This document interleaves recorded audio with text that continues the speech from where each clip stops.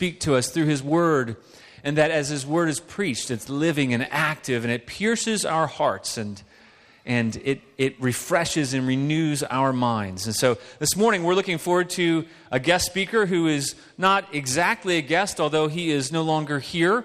I consider him a dear friend and kind of an extended. He says he's an adjunct professor at many seminaries, so I'm going to call you an adjunct member, if that's okay. Whether or not you're okay with that, I'm going to kind of claim that. And so I'll call Andy an adjunct member here. Andy Naselli is a professor of New Testament at Bethlehem Seminary, and he's also an adjunct professor so many different places. I don't even know how many seminaries you're an adjunct at. Not that many, 5, 10, something like that. Yeah, exactly. So I'm claiming him. I hope I'm the first and only church to claim you as an adjunct member. So I'll keep claiming that. We love Andy and Jenny and their family, and they are a gift to the body of Christ. Andy is equipping so many men to go out and pastor churches, and he's instilling a passion for God. You see, academics for him is not just about mere intellectual study. It's about exaltation. It's about exalting and glorifying God as we study His Word, and then we respond to Him with our whole lives. And so he's training men to do that. And so I am really excited he's there, even though I wish he was here. I'm really excited he's there because he gets to send other men out into the field to go and plant churches and to proclaim the gospel and to exalt God. So would you welcome Andy Naselli this morning, please? Andy, would you come? Thank you, brother. Love you. Well, it's good. Whoa, that was quite the start to the. Okay, it's good to be back with you. Whew. All right, we're good. This is part 2 of 2, and you might be thinking, what was part 1? May 26, 2013. How many of you were here? Oh, wow! All right. So, do you happen to kind of remember what it was about? What was it about, Roger? Romans 14 and 15. That's it. Romans 14, wow, good memory. So Romans 14 and 15 was about 2 years ago. So let me take 90 seconds or so to review that, because we're going to build on that this morning. All right, so here's what that sermon was about. I titled it, How to Disagree with Other Christians About Disputable Matters. And we read Romans 14:1 through 15:7. So this is bleeding into the first part of chapter 15. And we looked at 12 principles about how to disagree with other Christians on disputable matters. So let me just read those 12 principles to you really quickly. Number 1, welcome those who disagree with you.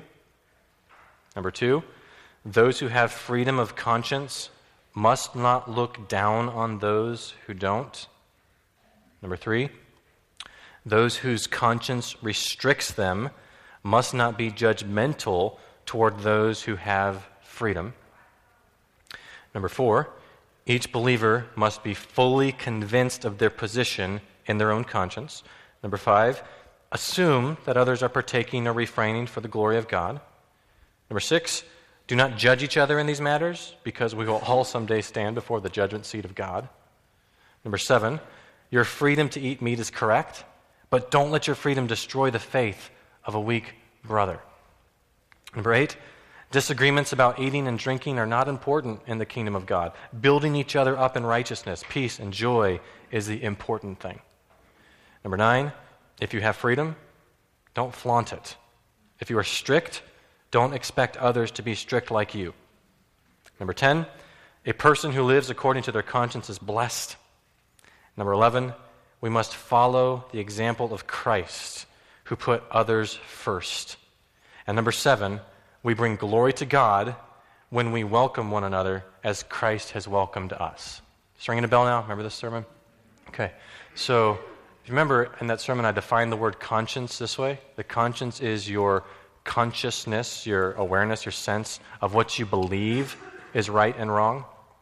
So, your conscience could actually be functioning incorrectly. You might think something is wrong when it's not really wrong. And you might think that something is okay when it's not okay. So we have to calibrate our conscience with the Word of God to make sure our conscience is functioning accurately. Just like if you step on a scale, it might say that you weigh 5 pounds more or less than you really do. It's the problems with the scale. Okay, you got to fix the scale. So your conscience can function accurately or inaccurately on any given issue. So you want to calibrate our conscience with the Word of God. So that's, I think, how we should disagree with students about disputable matters, especially with people in your own culture. Think especially, not always, but especially with people in your own church context. So now what I'd like to do is build on that by answering this question. How should you relate to people in other cultures when your consciences disagree? How should you relate to people in other cultures when your consciences disagree? And you might be thinking, why should we need to think about this? I think it'll become clear as we go along. I'm not going to show all my cards yet, but just trust me, it matters. And I'm going to connect it by showing that the way you relate with people in your own church setting on these sorts of issues is a microcosm of the bigger issue. All right? So that's where we're going. And I'm going to be leaning quite a bit on a friend of mine named J.D. Crowley. I mentioned him 2 years ago. J.D. Crowley and I told you about a book 2 years ago we were working on the conscience. It's done. It should be coming out in April with Crossway. And this sermon is one of the chapters in that book. I'm just tweaking it. Okay? So that's J.D. Crowley. It should come out. The title is going to be Conscience, What It Is, How to Train It, and Loving Those Who Differ. So here we go. If conscience issues are so complex in your own culture, like in your own church setting, can you just imagine how complicated things get when you cross cultures? Yet every year, church planters start churches on the other side of town, and churches send missionaries to the other side of the world when those people sometimes have given very little thought at all to how their own conscience works, let alone how the conscience of people in other cultures is working. And when that happens, it can cause all sorts of issues. And it might not even cross their minds that, for example, their own standard of privacy or private property rights or hygiene or whatever, it may be quite different in the location where they're going to be ministering. So this morning, I'm going to do something a little different. Normally, I'd like to start by opening the Bible and then explaining and applying it. What I'm going to do this time is explain or kind of set up a problem. So give me a few minutes here to set a problem up and then go to the Bible to show the solution. So let me just start with the problem. So here it is. I'm going to start with a story. My friend J.D. Crowley is a missionary in Cambodia. And he's been there quite a while. He's a generation ahead of me, so he has lots of stories. And when he was first in Cambodia, he planted a mango tree. And it takes about 4 years for the fruit to come. And the first year that fruit was coming, he was so excited to see this mango tree. It had 3 mangoes on it. And he was so pumped about eating these mangoes. And one of his friends came one day to do concrete work, friend's a Cambodian native. And as he's doing his concrete work, his friend plucked and ate all 3 mangoes without permission. So JD's thinking, well, what would you be thinking?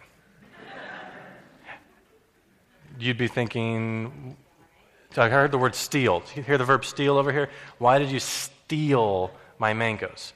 Do you kind of resonate with that? That's what you'd be thinking? Okay. In Cambodia, the Cambodian was offended that JD was being stingy. They were equally offended. They both thought the other person had sinned. See, in that culture, eating someone else's food, like if you are going through their property and just plucking some off of a tree, is normal. In fact, that's normal in many countries in the world. It's even in the Old Testament culture of Israel, read Deuteronomy. It's even in the New Testament, Luke 6, Jesus shucking some grain when he's walking through a field. That's normal in many cultures. But it's not in ours. So JD had to wrestle with adding something to his conscience. That is, don't be stingy. And in this context, to take a mango is not theft. That's normal in that culture. See, but he has to remember, when he comes back to the United States, if he does that, that's theft. It's complicated, isn't it? And he remembers the first time he was walking through a field with a friend, and the friend plucked some fruit and handed it to him. And he thought, this doesn't feel right. But he had trained his conscience that, no, that's okay. That's not theft in that culture. Is this making sense? Are you tracking this? Okay. That's just one of many examples of how when you cross cultures, this sort of thing can happen. How many of you have been internationally in other cultures and you really know what I'm talking about? Okay, so you're with me. All right. So here's where we're going to go next. What happens when you're trying to minister to someone in a different culture and you're trying to appeal to them that they're sinners and they need to trust Jesus, and when you give examples of sin, like let's say you gave the example of stealing mangoes, what happens when you give that example to the person listening? Is it going to land onto them? Is that going to land on them in a way that their conscience would condemn them for sin? No. Their conscience will be chirping. Nothing to see here. Move along. So the strategy then is to know so well what registers in their conscience that really is sin according to the Bible, and start there. What so often happens when you cross cultures is you see the differences, like the mango issue, and you focus on those, and it causes all sorts of problems. Okay, so when you do this I'm drawing off of J.D. Crowley here because he's been the lifelong career missionary. He knows what he's talking about. He says there are 3 dangers when a missionary is in another culture. Number 1, there's a danger that will preach against sins that are not truly sins in any culture. They're just cultural accretions, baggage that we've carried to our new country from the West, or worse yet, from our Christian subculture. Does not nature itself teach you that it's a sin to use certain instruments in worship? Or it's a sin to destroy forests with slash and burn technology and agriculture? Or it's a sin to put your 10-year-old child to work in the fields? Or it's a sin to show up late for a church service? Or whatever, and go on and on and on, where you have these ideas of the way it must be, and you try to take that with you to another culture. So that's one danger here. And what happens often with people in other cultures is if you have a charismatic personality, you can convince people to adopt the way you think it should be done. But what happens is you're not letting the Holy Spirit convict them by the Word of God. What's happening is it could result in another group of Christians with overburdened consciences. And an overburdened conscience is a conscience ripe for error. When you focus so much on small things, turning them into big things in the hearts of these believers, you set them up to overlook huge things that will really harm them.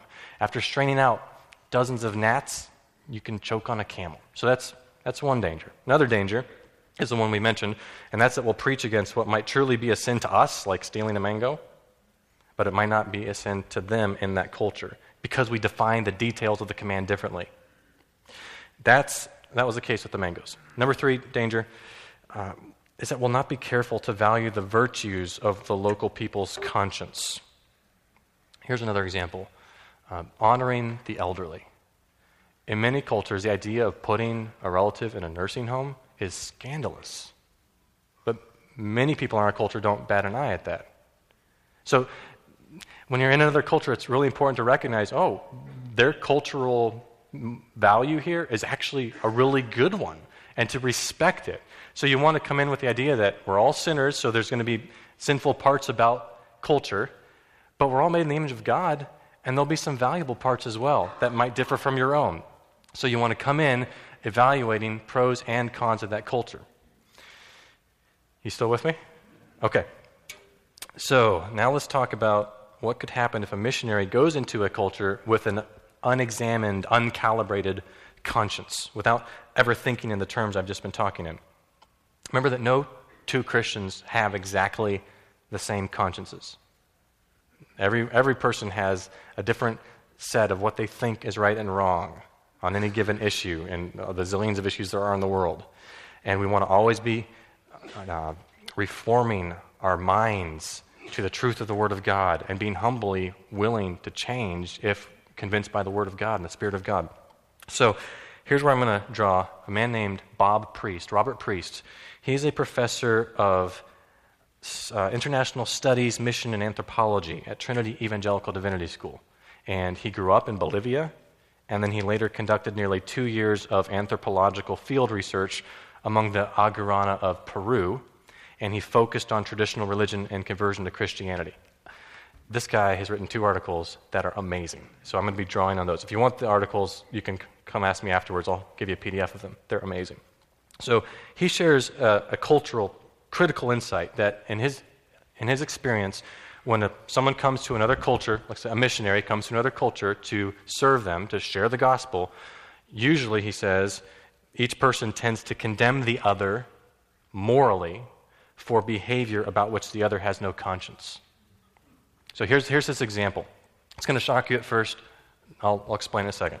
He says, a North American going to live with the Aguaruna may be highly incensed at the occasional beating of an errant wife, at arranged marriages, at polygyny, so multiple wives, or at the marriages of 13-year-old girls to 45-year-old men. For traditional Aguaruna, each of these is perfectly wholesome and appropriate. On the other hand, the Aguaruna are angered when North American anthropologists or missionaries fail to share the food they're eating with visitors. Food is, above all things, that which must be shared. And when such foreigners are invited for a meal, they fail to exercise careful self-restraint in eating meat, a limited and highly valued food item. Self-restraint in such a setting implies consideration for the needs of others and self-denial on their behalf. Okay, he's not suggesting that it's okay to beat your wife. That's not his point, or that it's okay to have multiple wives. What he's saying is that the missionary and the local can be oblivious to the behaviors that they think are moral and amoral when they're interacting with each other. So when it gets closer to home here, take the issue of modesty in dress, for example, for women. Priest says this: cultures vary in what is thought of as erotic, and thus in what modesty entails. So you know the Bible says to be modest. What does that mean? Well, it depends on what culture you're in. Here's what Priest says. For many medieval Europeans, a woman's bare feet were thought highly erotic, while the bosom was associated primarily with nursing. Similarly, contemporary Fulani men say it is the sight of a woman's thighs that stimulates lustful desires. They find it hilarious that Western women go swimming in suits that carefully cover the bosom, a matter of relative indifference to modesty, while flagrantly covering their thighs to the world. For many Arab men, on the other hand, the mere sight of a woman's hair tends to stimulate lustful thoughts. Modest Arab women cover their hair in public. Behavior and dress that are appropriately modest in one cultural context may be deemed shockingly immodest in another context. Christian modesty in the U.S. will look quite different from Christian modesty in Iran. You see where I'm going with this? So if we're training, I'm not even talking about in your own church yet, just think about if we're training people to go internationally, and we so focus on rigid rules that we say are Bible rules, and then we drop that person off in another culture where the women basically cover themselves head to foot, or say in another tribal area where the women wear grass skirts from the waist down and nothing else, we just say, figure it out. What's going to happen to that person we're sending? This is complicated, and it starts here to think through principles. How do we apply them? How do we work with people when we disagree? It starts here before we start importing our values. Okay, so hang with me. We're going to get to the Bible in just a moment. Still setting up the problem here. Okay, so Bob Priest argues that if missionaries are not careful about cross-cultural conscience issues, they may actually bypass the native conscience and not convert. They won't convert to Christianity. They'll convert to something else. They'll convert to a different culture. And it's essential that missionaries understand the role that culture has played in the formation of their own conscience, and that they understand native conscience. Okay, that's the problem I wanted to set up just to start off. I know this is an unusual sermon. So now that we've seen the problem, let's look at the solution. How do we think through this? This is complicated, isn't it? How does the Bible come to bear on this issue? Well, perhaps Priest's recommendation here is helpful. He recommends two ways that missionaries should reach others in other cultures. Number one, seek to live an exemplary life in terms of the virtues and norms stressed by the people you're trying to reach. So if they have a noble cultural value, don't buck against that. And number two, stress sin, guilt, and repentance principally with reference to native conscience, particularly that aspect of their conscience which agrees with Scripture. When you want to preach on sin, hit the areas that their conscience will say yes to. All right, so when we think about the Bible now, are there any examples in the Bible of a person who did the hard work of weeding and cultivating their conscience for the sake of winning people to Christ? Anyone come to mind? Okay, let's start with Paul. That's what I'm hearing. Paul, absolutely. So before Paul became a Christian, what was he? He's a Pharisee. Did Pharisees read the Bible? Yeah. Did they try to follow the Bible? Yeah. Did they maybe construct a fence around the Bible to help them not follow the Bible? Yeah. Did you follow that? Did they have lots of extra rules? Yes. Okay. So when Paul becomes a Christian, what kind of conscience did he have? Imagine if your conscience is a garden. What happens to gardens if you don't cultivate them? They get overgrown with weeds and all kinds of stuff. So imagine his conscience was just this jumbled mess that had lots of weeds in it, but also had things that you want to keep. So what Paul had to do was ask himself 3 questions. What goes? What stays?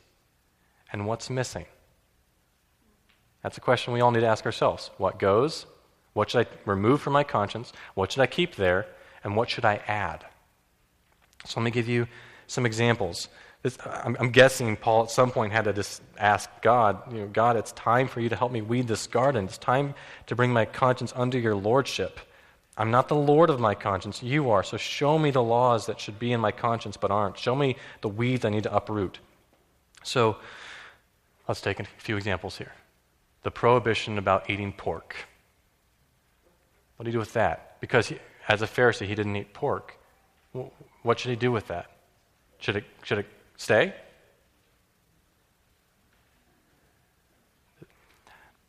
This is not a hard one. Should that prohibition stay? Should he think that if I eat pork, it's sin? No, that should go. Jesus said in Mark 7 that prohibition is not a matter of right and wrong. It's just a preference now. Now, was that an easy decision for Paul to make? No, that was really hard. In fact, it was hard for someone else, one of the 12 apostles in the book of Acts. Do you remember this story? I heard it. Peter. So, you know the story of Cornelius and God giving a vision to Peter, and the vision has all these unclean animals in it, and what does God tell Peter to do? Kill and eat. Don't forget the kill part. So, kill and eat, right? And what does Peter say first? How's he reply? I can't do that. No. Remember, he's talking to God. God's saying, Peter, do this. And he said, I can't. I'm too holy. No, I'm God. You can do this. I'm telling you to do this.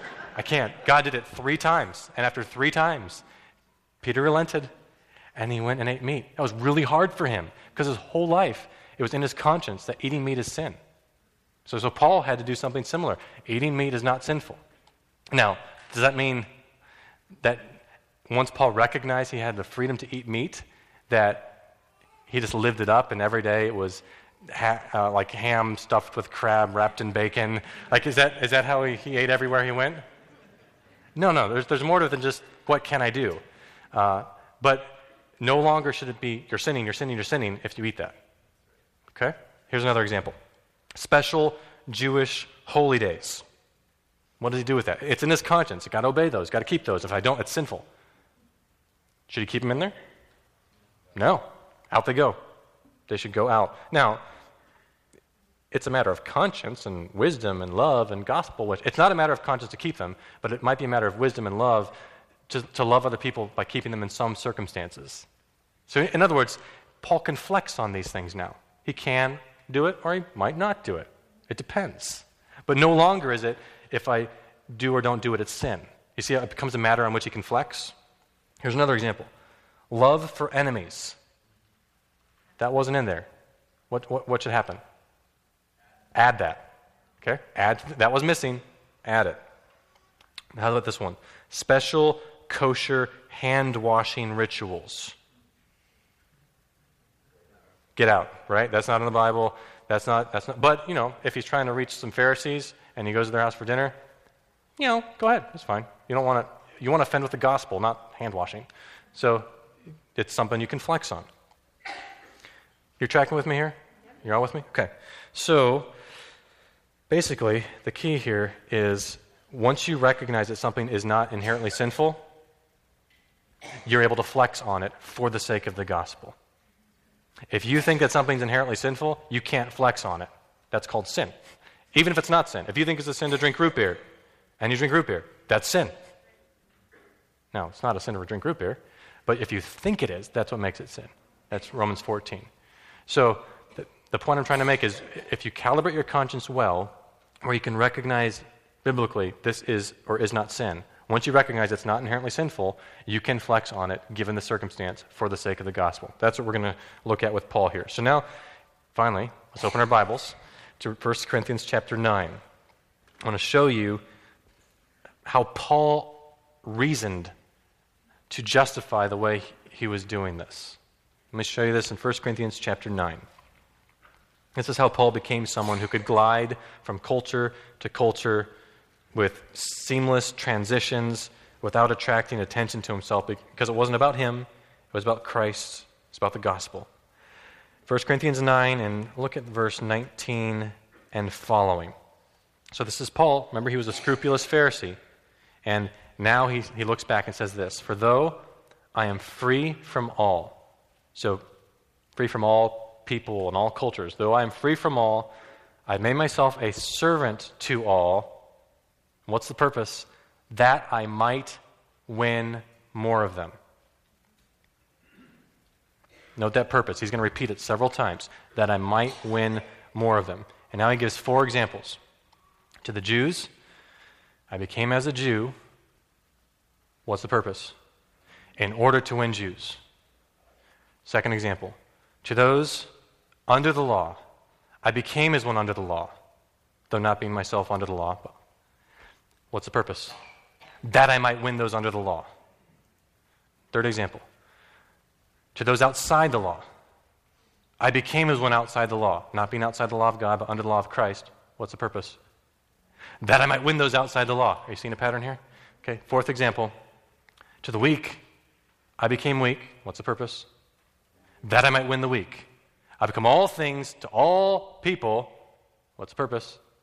That by all means I might save some. I do it all for the sake of the gospel. Purpose? That I may share with them in its blessings. Are you seeing a pattern in that passage? He's able to flex when he's with certain people for the sake of the gospel. He says something similar a few paragraphs down in chapter 10, verses 23 and following. So he starts by quoting them. People say, "All things are lawful." And he replies, "But not all things are helpful." "All things are lawful," he says. He's quoting them. And he replies, "But not all things build up. Let no one seek his own good, but the good of his neighbor." So now he gives a couple examples. "Eat whatever is sold in the meat market without raising any question on the ground of conscience." He's basically saying, you might have a conscience quibble with this. Don't have a quibble with this. Eat it. And he gives a reason. He quotes the Bible. He quotes the Old Testament. He says, "For the earth is the Lord's and the fullness thereof." And he gives another example.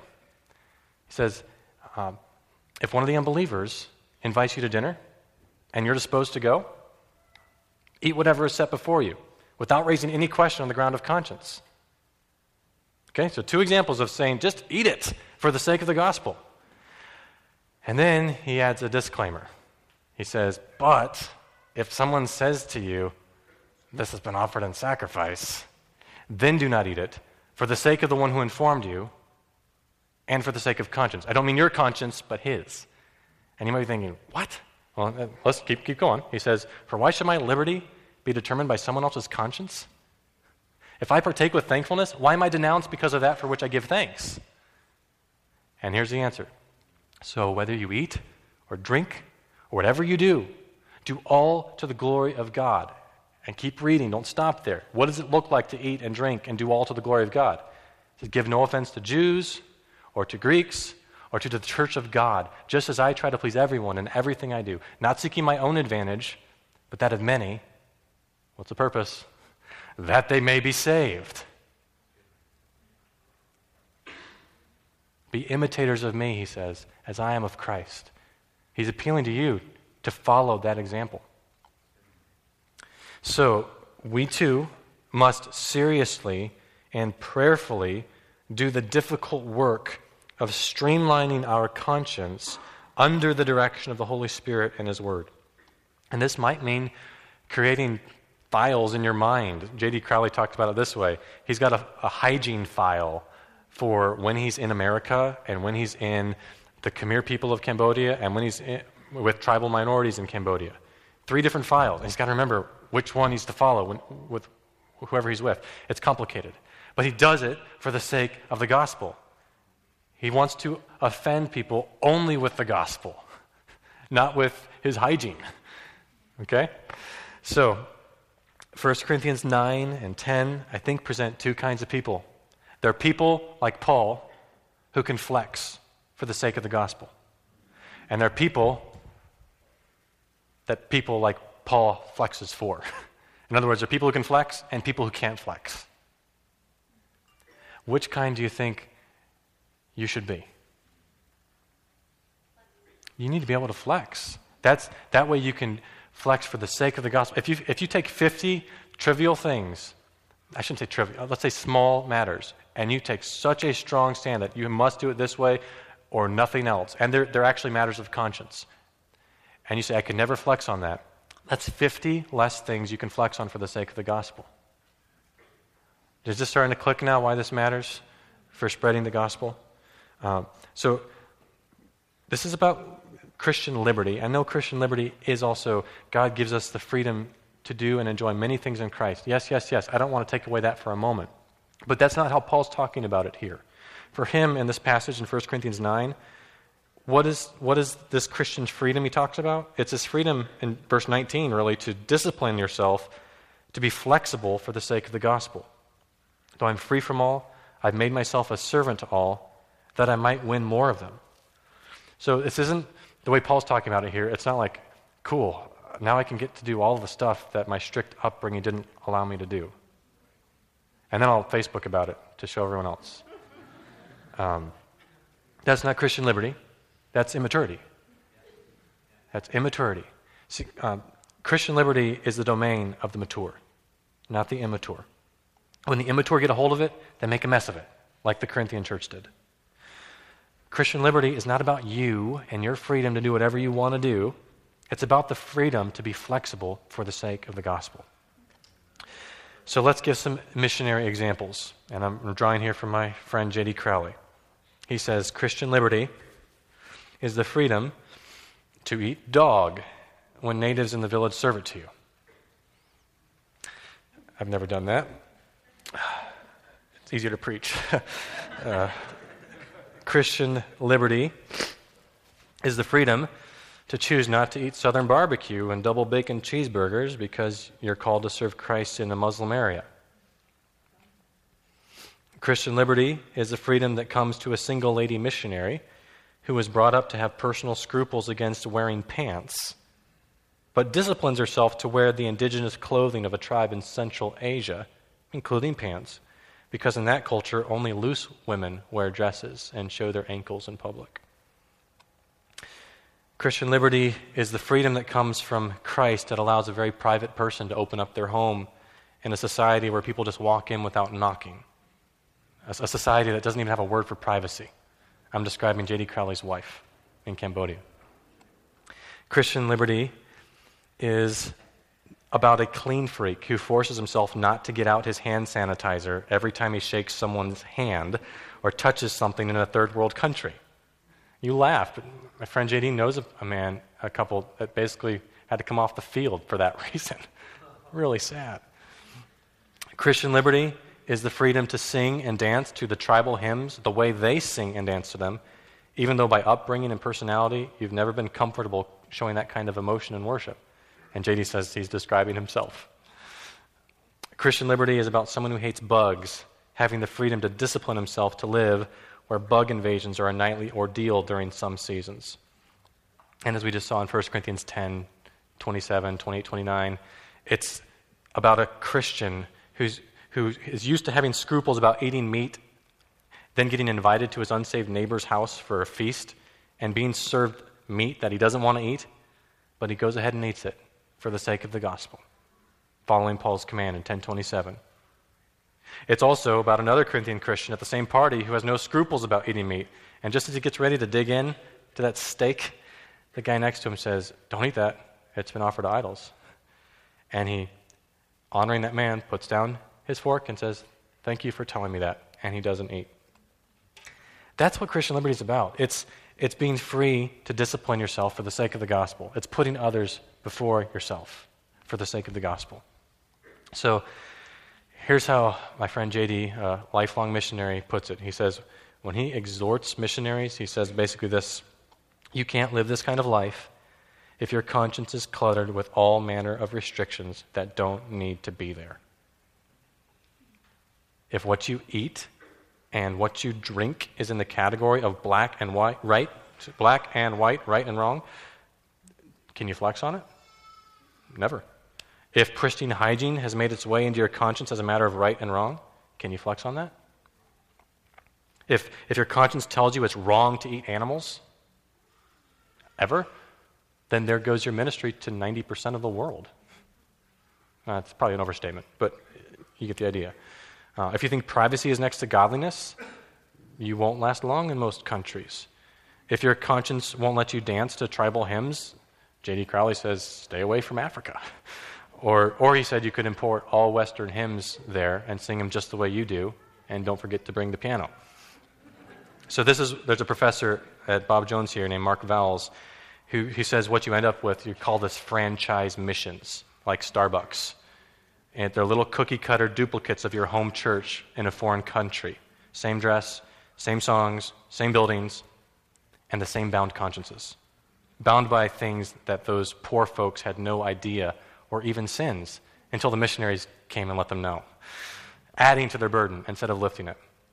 So, where do you get these kinds of missionaries who can actually cross the culture and serve in a way like Paul? Where do they come from?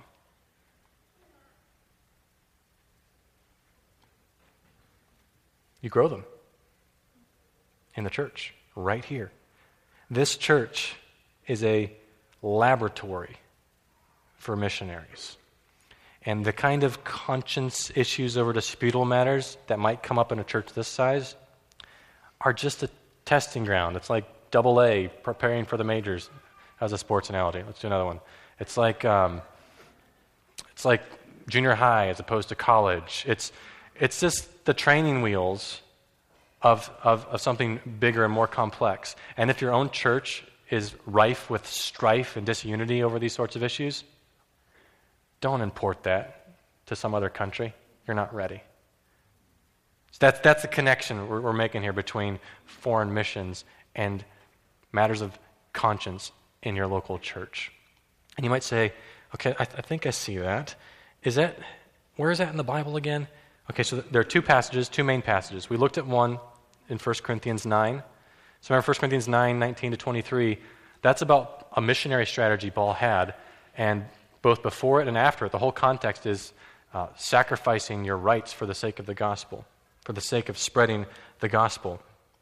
And remember, the broader context, 1 Corinthians 8, 9, and 10, is about a squabble in the church. So there is a connection there. There is a connection between how your church deals with these sorts of conscience issues and then how you translate that into reaching the nations with the gospel. And there's one other passage that I'd like you to turn to next, and this is in Romans 15.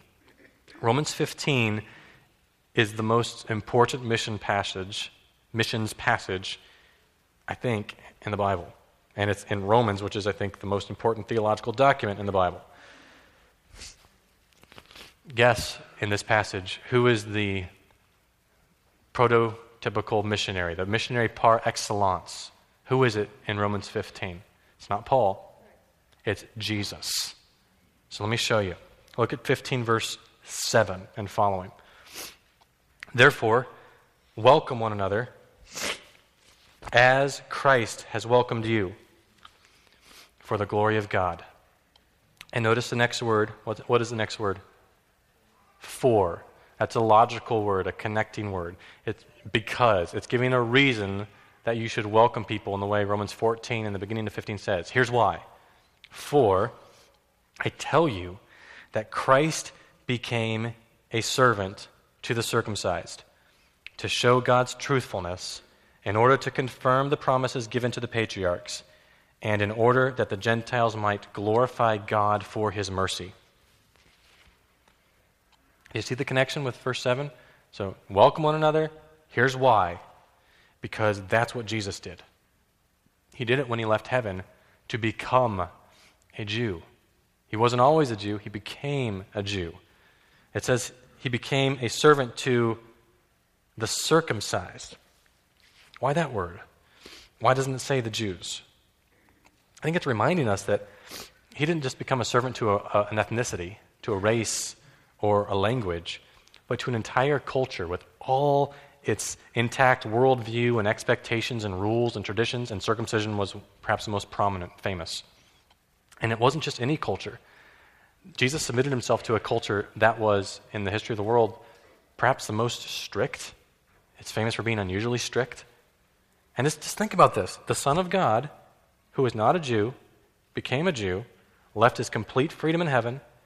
He became a good little Jewish boy, really, and then became a good Jewish man, perfectly obeyed the very laws that he himself gave at Mount Sinai, laws that he knew were temporary in the history of salvation, and followed those. The only laws he pushed back on were those that the Pharisees had added or completely ignored. So Jesus in his life practiced what he later preached through Paul in Romans 14. He became a servant to a people who were very different from him. He submitted himself to a culture that was foreign. He welcomed this Jewish culture. He fit into Jewish culture. He wasn't a counterculture hippie who railed against everything traditional. Right? He went to synagogue, went to the temple, he memorized the Old Testament, he celebrated Passover, he rested on the Sabbath. He followed that culture. Now, what happens when people do things like that? What did the Son of God purpose to accomplish when, for the glory of God, he voluntarily became what he was not? Look again at verse 7. Welcome one another as Christ has welcomed you for the glory of God. For I tell you that Christ became a servant to the circumcised, number one, to show God's truthfulness. So Christ showed the world that God is truthful. Christ's purpose was Godward. It's vindicating God's truthfulness. If Christ didn't become a servant to a culture not his own, this wouldn't have happened like this. So, number one, to show God's truthfulness. Number two, in order to confirm the promises given to the patriarchs. So, Christ fulfilled all the promises that God made to the patriarchs, hundreds of them. Those promises, fulfilling them, they depended on Christ becoming a servant in this way. And then number three, in order that the Gentiles might glorify God for his mercy. Christ brought the Gentiles into God's family. I'm guessing most of you are ethnically Gentiles. So this is pretty important for you, isn't it? And the following verses, 9b through 12, those are 4 Old Testament promises about the Gentiles. So one's through Moses, 2 through David, and 1 through the prophet Isaiah. Those wouldn't have come to pass if Christ didn't become a servant like he does in this passage. So you are living examples, results of Christ being willing to serve in a culture not his own. And just like Paul tells you to do that in Romans 14, Jesus preached through Paul what he practiced. Think through, what does that mean for you now? So Jesus did this, Peter did this, Paul did this, and Paul said, be imitators of me as I am of Christ. So I'm appealing to you from the text here. Imitate Paul as Paul imitated Christ in this matter. So what happened when Peter obeyed Christ and became a servant to a culture most certainly not his own in Acts 10? You happened, if you're a Gentile Christian. What happened when Paul obeyed Christ and became all things to all men? More fruitfulness. More people came to Christ. What's going to happen when you obey Christ and become a servant to the people inside your own church who aren't like you, who make you uncomfortable, people you want to judge in your heart because either they're too strict or they're too loose? What's going to happen when you obey Christ and become a servant to people outside your church who aren't like you and who make you uncomfortable? It's the same kind of fruitfulness that came about when Jesus and Peter and Paul laid down their lives in the same way. Fruitfulness. And that kind of fruitfulness glorifies God. So let's wrap this up here. A church is a cross-cultural laboratory for effective mission. And if a church is unhealthy in its own culture, then the last thing another country needs is for you to export that and then import it into their country. You don't need to reproduce that kind of model. So Paul calibrated his conscience to love people for the sake of the gospel. He calibrated his conscience so he could spread unselfishly. And can you just imagine what would happen if your church were to do the same thing? If your church were filled with members who calibrated their conscience like Paul did for the sake of the gospel. Guilty consciences wouldn't paralyze church members. Church members wouldn't arrogantly and stubbornly refuse to educate their conscience. They'd be open to calibrating their conscience if their convictions were misinformed, and to do that with truth and with due process. Church members wouldn't squabble over disputable matters. You wouldn't have to worry about church splits over this because you'd be focused on something bigger. You'd be focused on a mission that's way bigger than those little issues. So would you pray this with me? And then I'll turn it over to Matt. Father, we thank you for giving us a conscience. For those of us who have experienced your electing love, we thank you for what you've done to our consciences. You've cleared them, perfected them, cleansed them, purified them, washed them, purged them, sprinkled them clean. So now, would you grace us to maintain consciences that are good, blameless, clear, clean, pure? Would you please give us grace and wisdom to calibrate our convictions about specific matters of conscience to be more scripturally informed? And would you please give us grace and wisdom to love other Christians when we disagree about matters of conscience? And then, as we spread the fame of your name internationally, globally, would you help us wisely evangelize and edify others in different cultures? Help us be free to flex on issues that we should be flexing on.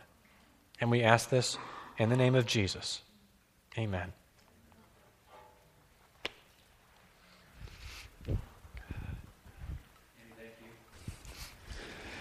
Andy, thank you very much for educating us on how to flex our consciences. I just want to reiterate some of the things he said at the end there. He said, calibrate our conscience with Scripture for the sake of the gospel. Not only is that something we need to do externally, but that's internal in the church. And he says, don't squabble over disputable matters as a training ground for how we go forward with the gospel. Loving other Christians who aren't like us is a training ground for loving other people who are not believers.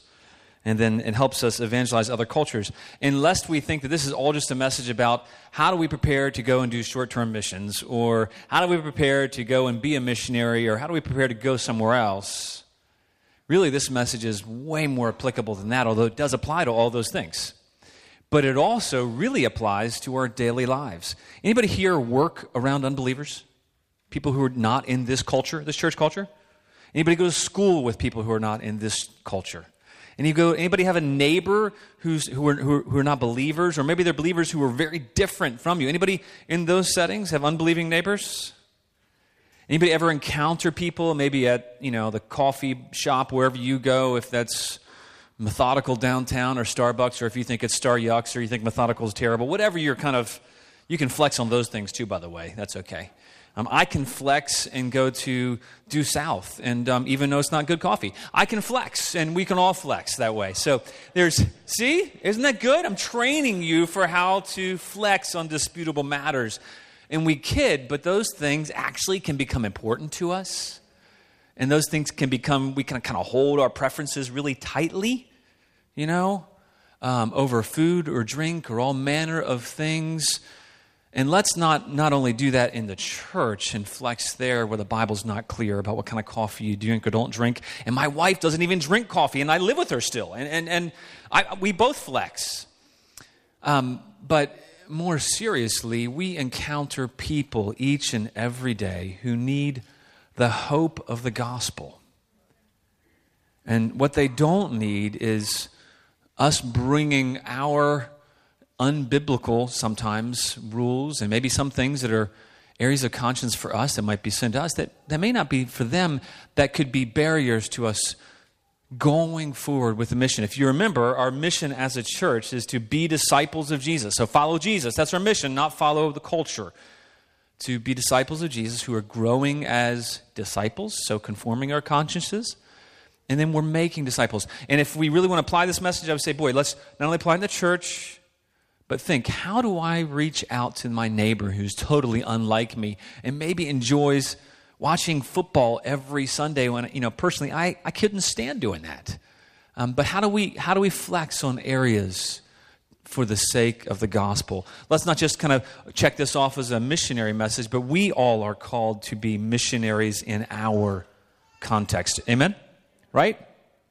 Excellent. So let's apply this to our own hearts, our own lives in the church, but to everybody we encounter, knowing that for the sake of the glory of God, for the sake of the gospel, let me try to figure out how can I reach them, how can I flex in ways that glorify God and that actually defer. So I loved what Andy said about true Christian liberty is for those who are mature.